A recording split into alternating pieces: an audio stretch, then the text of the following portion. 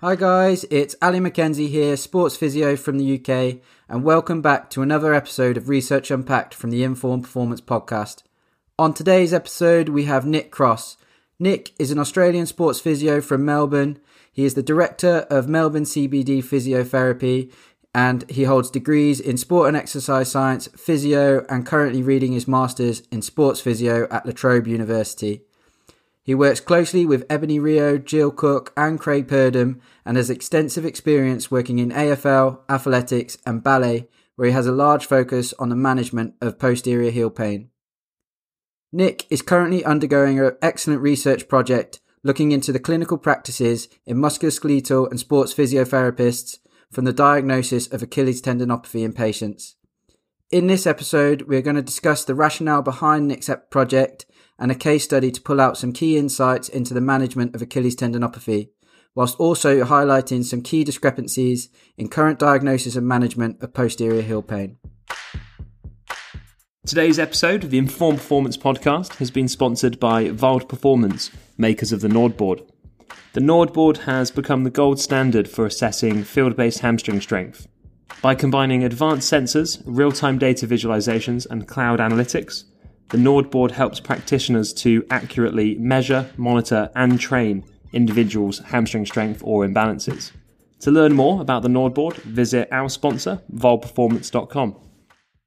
During a discussion after recording this episode, Nick had kindly agreed to share some excellent video explanations of some of the areas he discusses during this conversation.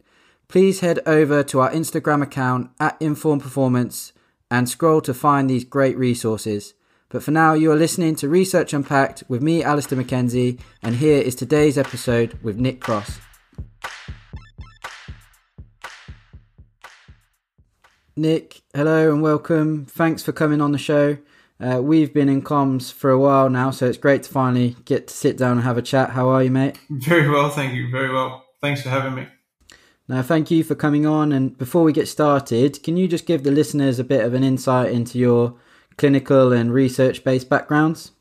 Yeah, for sure. I guess my clinical background started a long time ago. I came from a sports science background, and then I moved into a master's of applied science and exercise rehab. So I was practicing as an exercise physiologist for a while, and then thought, look, I need to get a better handling on some pathology. Not that EPs don't know what they're doing with pathology, but I just wanted a little bit more depth, and I thought I'd get that back through uni. So I went back and completed a physio degree at the University of Melbourne. And then I practiced for a physio. I've been practicing as a physio ever since. And then since graduating, I went back into a master's of sports physio, which I'm just about to conclude. And then at the same time, through a funny story that we can touch on in a minute, I started completing some research through La Trobe, which is where I was also completing my Masters of Sports Physio in tendinopathy. And I've been doing that for the past, probably just before COVID came around, which is when I kicked it off with Ebony and Jill and Craig through La Trobe. Yeah, fantastic. I don't think any of those need an introduction, do they? But I know that you've worked in athletics a lot, so that's exposed you to a lot of tendinopathy and posterior heel pain. But can you just share how you got started and got into that? Yeah, for sure. Like I've always been involved in track and field, even as a little kid. Like I ran competitively, and then as everyone else got quicker and onto bigger and better ranks, I realised that I wasn't able to go as fast as them. So I thought, well, I still really like this sport. And then as a physio, I kind of got more involved on the physio medical kind of front of it and thought, well, I can be competitive in this space. And then I've worked in track and field for a long period of time now for ATS Australia and some other state teams as well.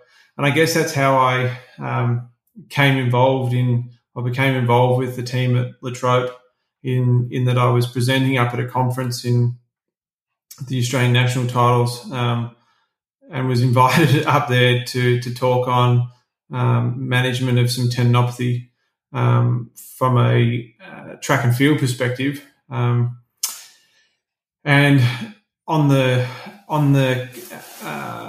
journey through and getting this presentation ready, I asked the gentleman who was putting this, sprints conference together, who else is presenting, and he said, I've got this presenter and that presenter, and then he said, I've got Craig Purdom talking on calf injury, and I was like, oh God, I've got to go and present, with Craig Purdom, and he says, well, what's the problem with that? And I was like, do you know who Craig Purdom is? He's like, yeah, nice physio from up north. And Craig's so modest, like, and a lovely, lovely person. Like, he would never tell, how much research and how much he's, paved the way in physio, especially in tendinopathy. And when I explained, he says, oh, well, you'll be right. And so I did the presentation, and Craig watched and kindly went over my slides beforehand and gave it the tick of approval, which I really appreciated. And that night after the conference, we went out for some dinner with a couple of other presenters, and Craig said, listen, like that's a good set of slides that you put together. How would you feel about catching up with some other people who have also got an interest in tendinopathy? And I thought about it for a bit, and I was like, well, more on my plate and no problem. So I got put in contact with Ebony and some of the extended team at La Trobe, and I guess I never looked back since. And I've had a wonderful time working with some great clinical minds and being able to pick some brains of people who really, pave the way in tendon management and will still influence it well and truly into the future.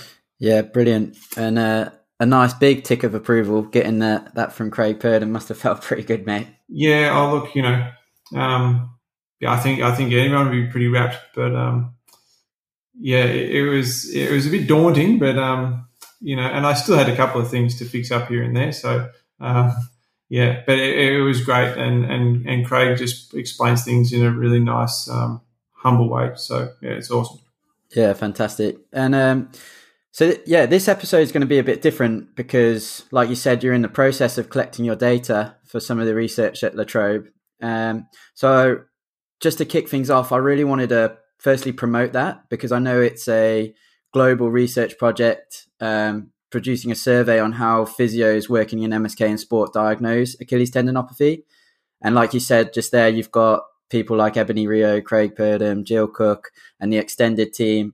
So it's a big project with probably the biggest names in tendon management.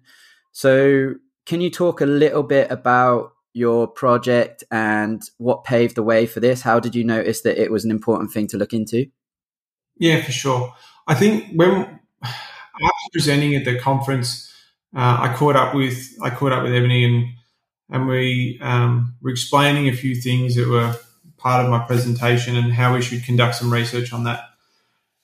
And we discussed that for a couple of months and thought it was a good idea.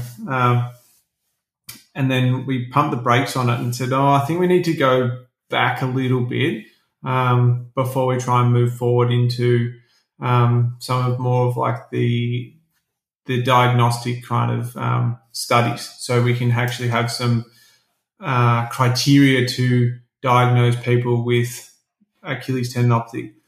And we discussed that for a while, and then I think that when we look back now, we've got to go back to like 2019, and we've got to look at the ICON papers that came out. And there was 3 that were really pivotal that influenced this research. So I should touch on them. And that was the paper on the core domains of tendinopathy. And if we look at this paper, there was a really good group of clinicians and multidisciplinary as well, not just physio, who came together to discuss, the core domains of tendinopathy. And it was agreed in amongst these clinical experts that there are these 9 core domains. And to have a core domain, it needed to be above like a 70% consensus to say, yes, that is a core domain. And we thought about that for a while, and that paper influenced our current research in that we thought, well, these people are all talking together.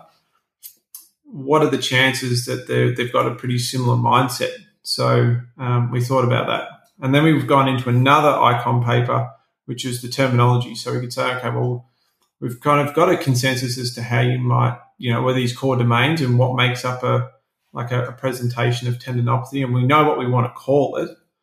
But if we go into the third ICOM paper again in 2019, that says, but if you go back and we look at previous research to say, is there like that nice inclusion exclusion criteria, and it's consistent across a lot of the research, and does the research in the past lend itself to meta-analysis? The answer is no. So we've kind of like, all right, if you kind of blend that all together, that's where this research project came out to say, well, if we've got the core domains, we know what to call it, but in the past, that it hasn't been consistent. I wonder what's actually happening in the clinical world to see whether or not there's that, whether or not the two things are really aligning, or is there a bit of disconnect, I guess.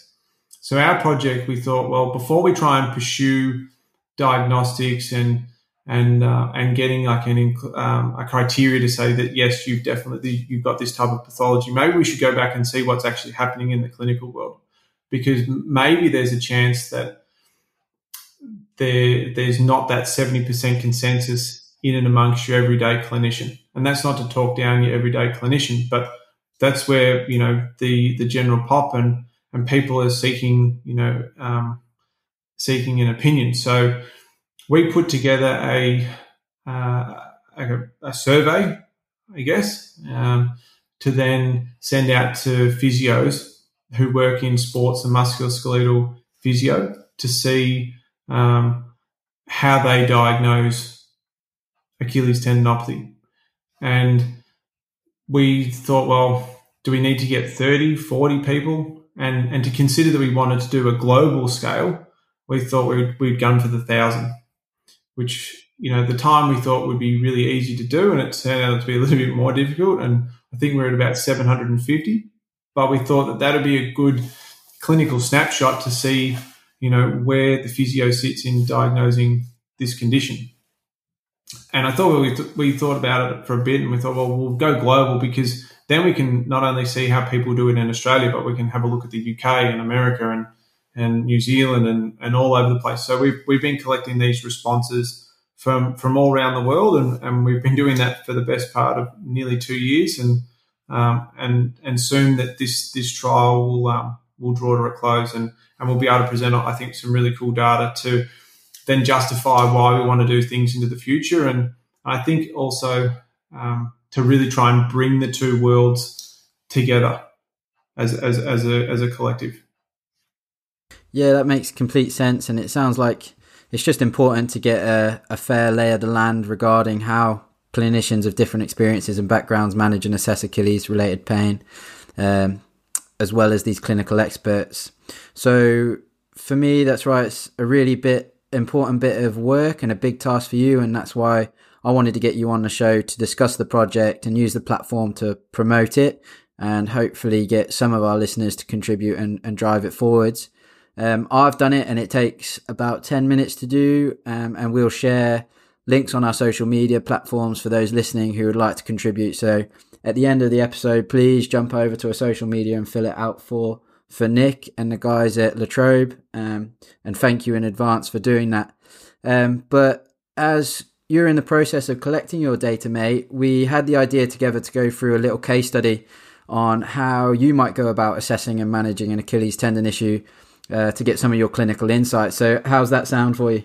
That's not a problem. Not a problem. All right, so let's jump in. So Monday morning, you've got a young, long-distance runner presenting in your clinic with a long-standing history of posterior heel pain. She was previously diagnosed and treated as Achilles tendinopathy on the contralateral leg. For the last 6 months, however, she has had fluctuations in her symptoms, but due to the insidious onset, she thought it would resolve with the same management as her previous injury. So based on that short little snippet, that little window, and based on location and the athlete, what are your key differential diagnoses that you would consider to start with? Where does your clinical reasoning start with, mate? For sure. I think that when someone comes in with that information, just because they've had Achilles tendinopathy in the past and they've got posterior heel pain, we can't just jump down the line of, well, it's in the posterior heel, it has to be Achilles tendinopathy. Because there's so many different anatomical structures in the posterior heel that can have the ability to present like Achilles tendinopathy. So I think the first thing, the key information is where is it sore, or where are your symptoms, and where are your symptoms under load? Because I think that's, considering how a tendon works, I think that's the vital piece of information, and you can then start to understand, the structures that might be at play. The other thing is that you want to probably understand is, how long they've had that symptom for, where there's, that's another thing I'd consider, like how the symptoms start. Like, is there a warm up phenomenon, or does it come later on in a training event? Is it small pinching area or broad region? Because then you might be able to, start to differentiate between like mid portion or peritoneum. So I think trying to take a bit of a like a holistic view at it and not just jump straight down the guts would be my first place to start. Yeah. Okay, brilliant. Yeah, so not just assuming that she's obviously assumed that she's got Achilles tendinopathy again if the diagnosis was correct on the contralateral. Mm-hmm. But just because they're coming in with that, not just jumping down and assuming that that's what she's got this time, which might put you on the wrong management plan. For sure. But I think then at the same time, like, when you're looking at certain populations, like, because you've got a runner, like you could start to think, oh, maybe this is more going to be Achilles tendinopathy like presentation because, of the way the foot and that whole plantar complex acts when you're running, compared to, say, a ballet dancer who goes into repetitive plantar flexion, who's more known to have posterior impingement signs, and maybe similar to a fast bowler who might be saying, listen, I get pain when it's not necessarily when I'm running in, but when I plant that foot and put my weight over it, they're going into that state of compression in the back of the ankle, and that's when I get my symptoms. So, kind of understanding your sport and the clinical population that you're seeing, and then saying, okay, well, what's more likely to be presenting here? And then breaking down, like, when do you get your pain and the location, and especially under a state of load. Yeah. Yeah, fantastic. Yeah.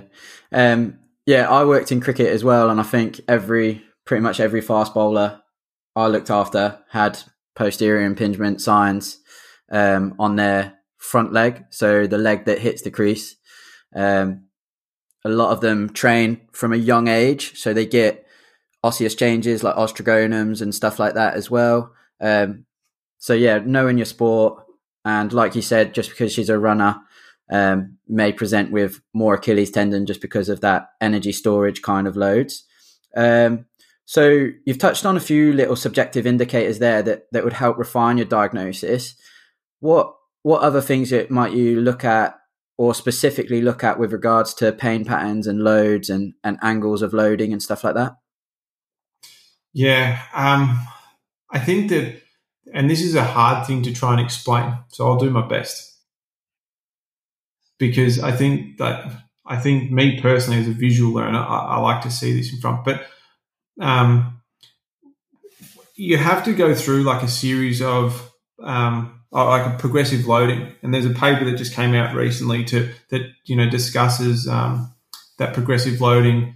And so as you're going through a progressive loading protocol, you're seeing that your symptoms are going to be like in particular areas, and they may change if you've got mixed presentations. But as you're taking someone through a progressive loading protocol, that you're seeing that the symptoms stay in a relatively same location, and they might, and you should see that in like for instance, like in a mid-portion tendinopathy, that those symptoms will increase depending on as the loading rate goes up. But sometimes, like, you can get thrown a couple of clinical curveballs. I think the clinical curveballs are in more like your mixed presentations, where someone might have, mid-portion Achilles tendinopathy, but then they're also carrying a peritonean, some signs from the irritation through their peritoneum, and they're symptomatic through that as well. And so when you're doing your progressive loading protocol and you're having a look and they're getting pain with isometrics, and then they're asymptomatic through a few other things, it can kind of be a bit confusing. And so I think then it's trying to actually understand the anatomy and what's happening to it in certain degrees of plantar flexion, like you mentioned before. And an example of that might be if you've got someone with a peritonean irritation, and then there's an increased cellular presence in that sheath, and someone goes into plantar flexion,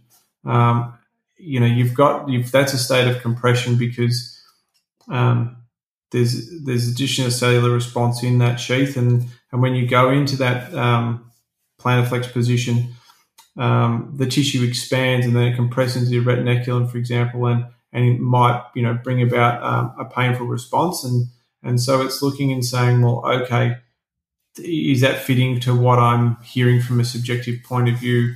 And then trying to decipher and slowly move your way through an assessment that might take a few little curves along the way to try and tease out exactly what's going on in that structure, if that makes sense. Yeah, definitely. So there may be, like you said, a mixed presentation rather than just a one, or they could have had an onset of one category of presentation and then led into another one due to the amount of workload.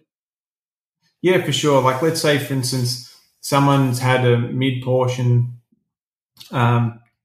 Achilles tendinopathy and they've been symptomatic for a while, but the symptoms decrease to a 2 or 3 out of 10, and then during a warm up, and then by the time they've finished a warm up, they've gone, and so the athlete doesn't think anything of it. So for 3 or 4 weeks they train through it because it's not so bad.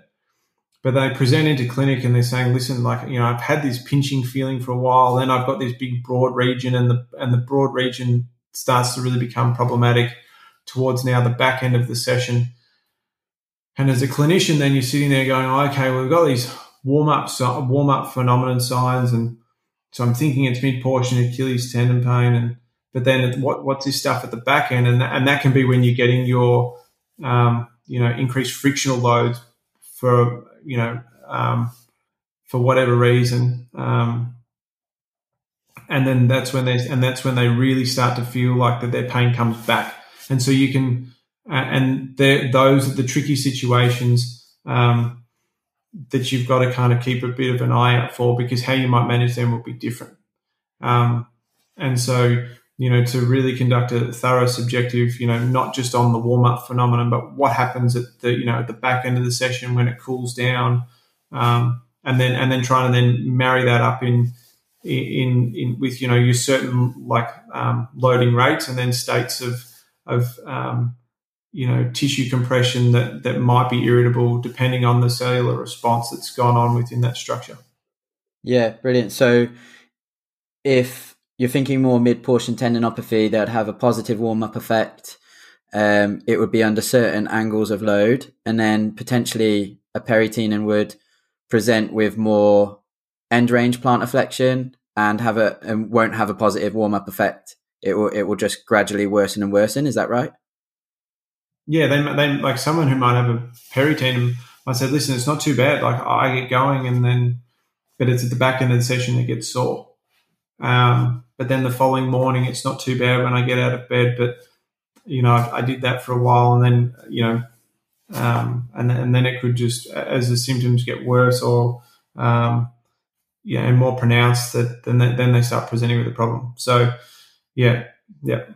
Yeah, so it's really quite layered, which again, bringing back to your research, is why it's really important to understand how people are assessing these, because you could easily see how that might get mistreated in clinical practice. If the diagnosis is different, and they might go on a progressive loading plan with a peritonean irritation, which might not necessarily improve.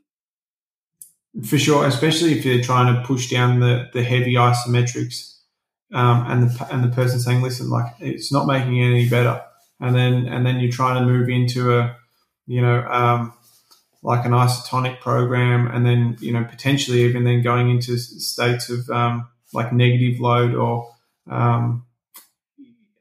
which will then have the potential to really be quite provocative to that peritoneum, and then the person says, "Listen, I'm not getting any better." And I think that when we look back at the research and sometimes with these loading protocols, and we've said, in the past, only 50% of people get better or respond positively to a loading protocol. That could be a potential reason as to why they're not responding.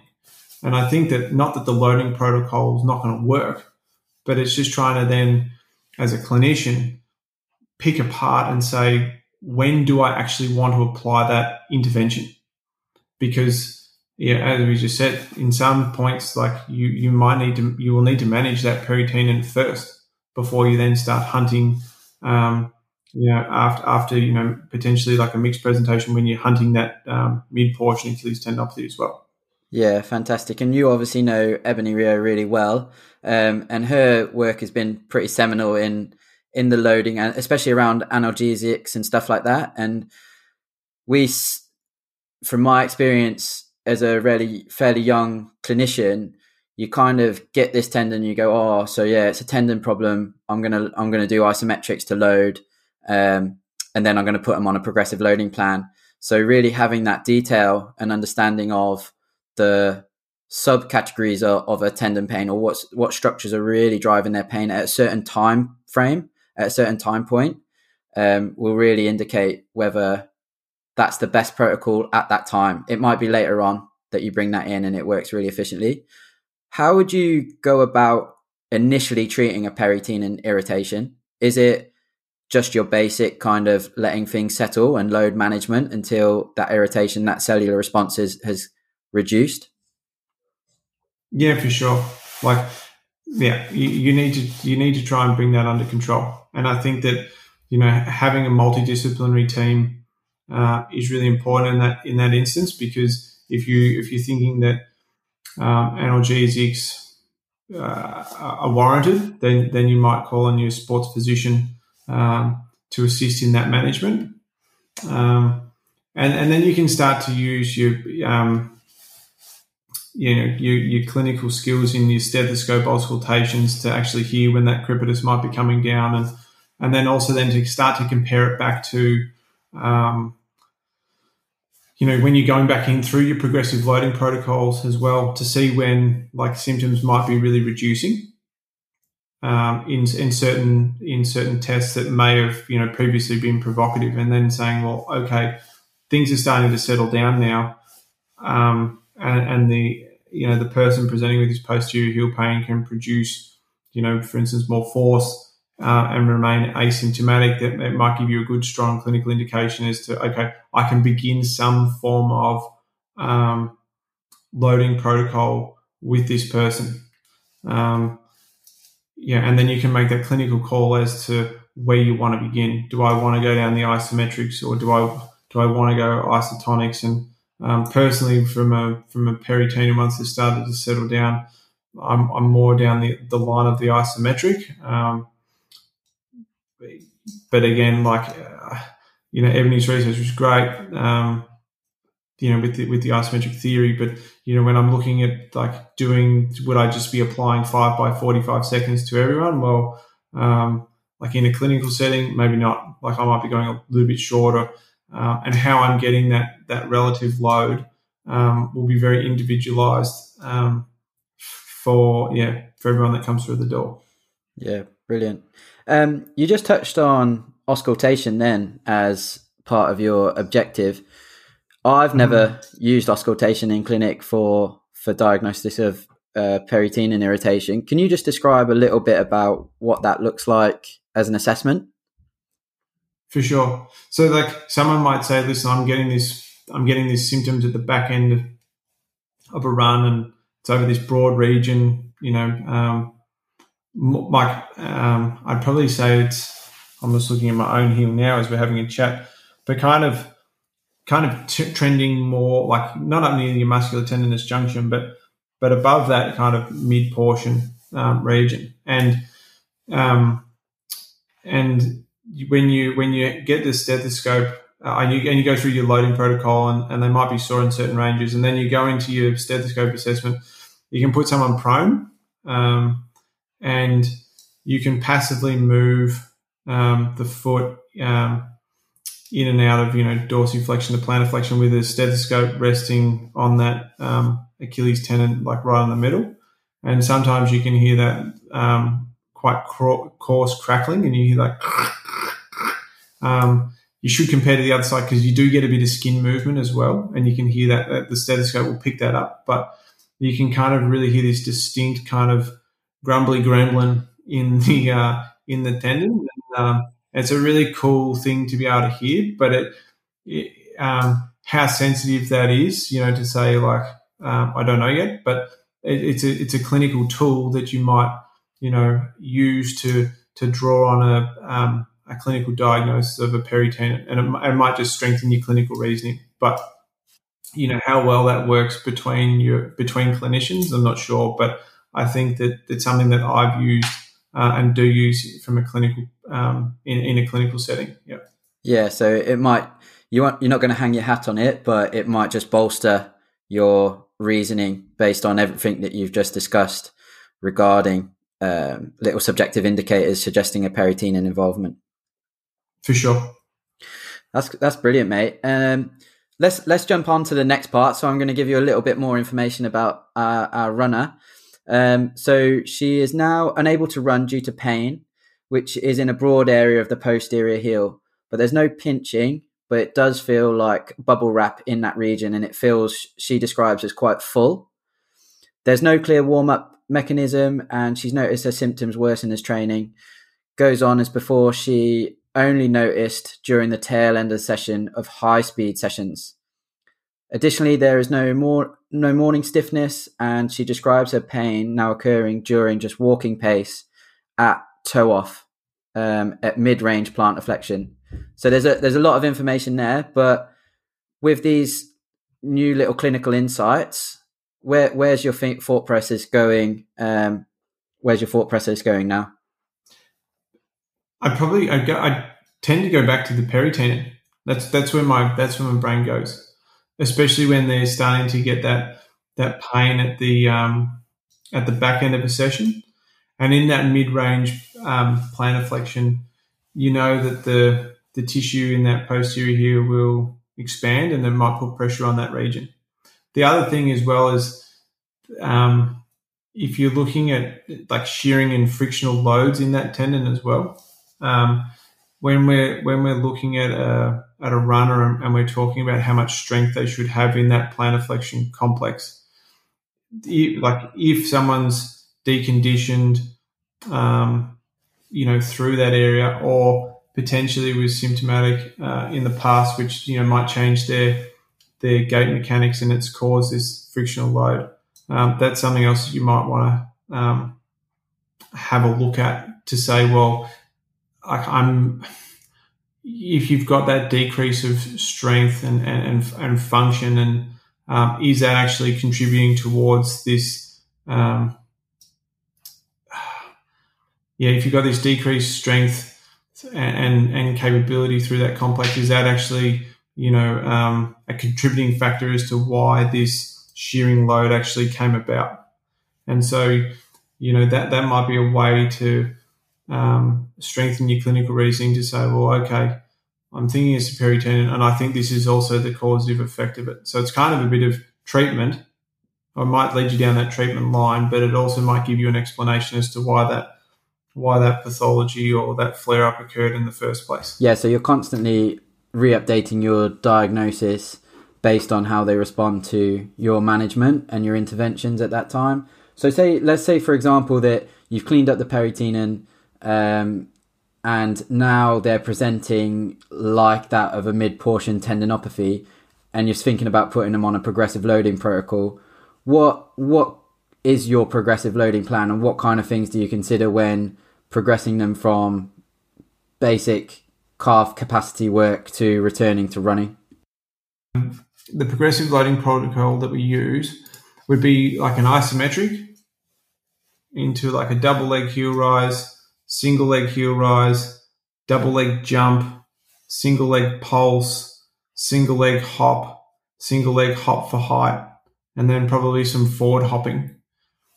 That'd be the progressive loading protocol that we would use in the clinic. And you can make some modifications to that, whether or not you want to increase or introduce a decline board, and depending on what structures and that you're trying to, and differential diagnosis you might be trying to tease out. But that's the loading protocol that we use, and then kind of coming back into, and then trying to progress from that back into a running based activity. I think that's another whole kettle of fish, in the sense that you're following a progressive, like that progressive load to try and then, come back into some form of running, or wherever that might fit in the spectrum. So, but they may not return back to running straight away. Because especially if they've come off like a big peritendon irritation as well, and they've got poor strength markers, in that plantar complex, and they're under that desired ratio that we're really gunning for in a runner, to say, well, like risk versus reward here. If it's the Olympics or something, okay, and they might roll the dice, but typically from what we see from a day-to-day practice, you've got some time to try and really build that complex up, and that might take months, because depending on where they are in the spectrum and depending on how well they adhere to a strength protocol, and that can take a little bit of time to try and get back up to that desired level to run pain-free. Yeah. And I think then the big thing that we see clinically is, this is just from general experience, like when a patient says, yeah, but I'm not an elite athlete. I'm like, well, what's the difference between you and an elite athlete? And they go, well, I'm like, you're all human. You're still trying to go out and run. You actually need to push, I argue that you need to push the general population a lot harder than probably what they're expecting, to actually get back to a level that's adequate to perform that, task. But I think that the problem that you can have sometimes is the general pop sit there and say, well, there's no pain, I'm good to go. And I'm like, well, no, and so to actually have that understanding about, the force, the force that, the tissue needs to absorb and also generate to run. Once you can explain that to someone and kind of show that what the exercise will do and how you can take them through a protocol to get back to, where they were trying to reach, that you really get that buy-in. Yeah. And then it makes sense. Yeah. And do you use force plates to show them like some objective data? Yeah. Absolutely. And I think that when you're looking at from a clinical, like a good clinical pearl, is that, and when we're looking at isometric research, that, that someone says, listen, 7 to 9 out of 10 effort. What the hell does that mean? If you get your force plates and you stand on it, this is the way that we'll calculate it. You get someone to stand on it, and you can get your body weight, and then if you multiply it by your 9.8, you're converting your body weight into newtons.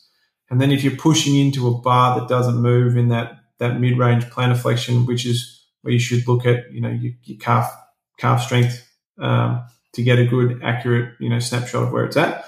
You can then see how much force that calf complex can actually produce. And we would argue that you'd want to have that 1.1 to 1.3, probably 1.5 times, body weight. And so then you can actually use that as an objective marker, to say not only, you could be good to go back to some running, but But also, if you're going to try and train isometrics, you can say, well, I want to be at 70% or 80% or 90% of that person's maximal effort. So then you can actually have a true,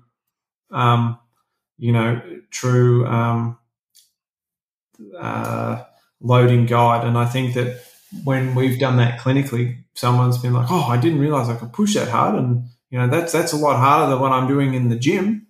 And so you can then really show someone how much they can actually do. That's fantastic. So you're doing a true maximal test to get an accurate percentage of where they are. And do you compare that to like the contralateral uninjured limb, or do you just base that on the limb that they're at? No, you need to compare it to the other side, because the worst thing you could do is go and give them a loading protocol on the one, and then the other side's deconditioned. And people with great bodies are really smart. They'll shift load from one side and put it on the other, and they come back with a problem on the next. You're like, oh, you're forever going round and round in circles. So, it's something that you want to address on both. Yeah, for sure. Brilliant, mate. So that kind of wraps up most of our key points. You mentioned briefly that you've taken one step back with the research to take steps forward, trying to get a lay of the land. What kind of research are you looking to do, or where's your thought process for the future after you've got this bit of research out the way? Well, I think that we'll, generally speaking, without giving away too many of our secrets, I think we need to be able to lend ourselves to meta-analysis, and to do that we need to have some really better inclusion criteria. Like what we're using at the moment just doesn't suffice, and so I think that our research will push down that line, and then I think once we've done that, depending on how successful, I'm sure it'll be successful, but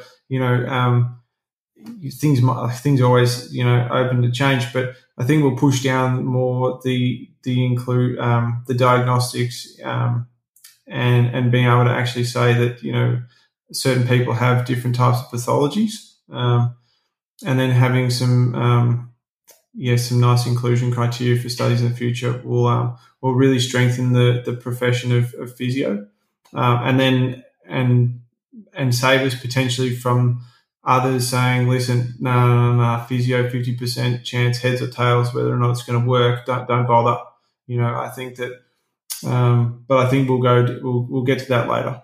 Yeah, depth of application is kind of how it sounds. Differentiating between the different nuances of Achilles tendon pain, and being more specific with our treatments based on that. So when you talk about inclusion criteria, including certain categories as opposed to just an umbrella of Achilles tendon. Absolutely. I think that, we just need to get a little bit more dialed in, and to be able to then rule people in and out of studies. So we're just not ending up with, like false positives being included in our populations and sample populations. And I think then, from that point of view, it can frustrate the clinician, and they're going, man, research is slow. This is like, and it might mean that for the next, I don't know how many years that, we're still going off studies that, are a bit confusing in regards to who they're putting an intervention, or who they're trialing an intervention on. But I think that's when, as a clinician, you've got to really then maybe or potentially just hone in on your clinical experience, and rather than just purely relying on the research alone. But I think the two will eventually really nicely come together. Yeah, brilliant. I'm really looking forward to it. And again, just for the listeners, we're going to post a link to help complete the survey. It takes literally 10 to 15 minutes. And as we discussed, it's a really important aspect of evolving research to understand what's going on in clinical practice and get the lay of the land to help drive more in-depth and more clinically applicable research data. Is that right? Yeah, absolutely. And if you're a clinician listening and you're going, oh, I've just graduated and I'm 6 months out, Nick wouldn't want it and, Ebony wouldn't want to know my opinion. Hell yeah, we do. Because, it's really imperative. It's not just for the clinician that's been 6, 8, 10 plus years out of uni. It's, we're interested in really capturing like an even sample, I should say. And so then we can, see where maybe the education might be missing. That could be another thing we find from the research to say, okay, well, it's more later on down the line that we start to come together, or who knows, but we'll get to that later. But we'll take everyone. Fantastic, mate. Fantastic. Nick, thanks for coming on. I've really enjoyed our chat. Lots of little clinical pearls in there that certainly will help me in the future and our listeners. Just so we can stay up to date with your research and ongoing stuff, are you on social media? What's the best way to keep up to date with what you're doing?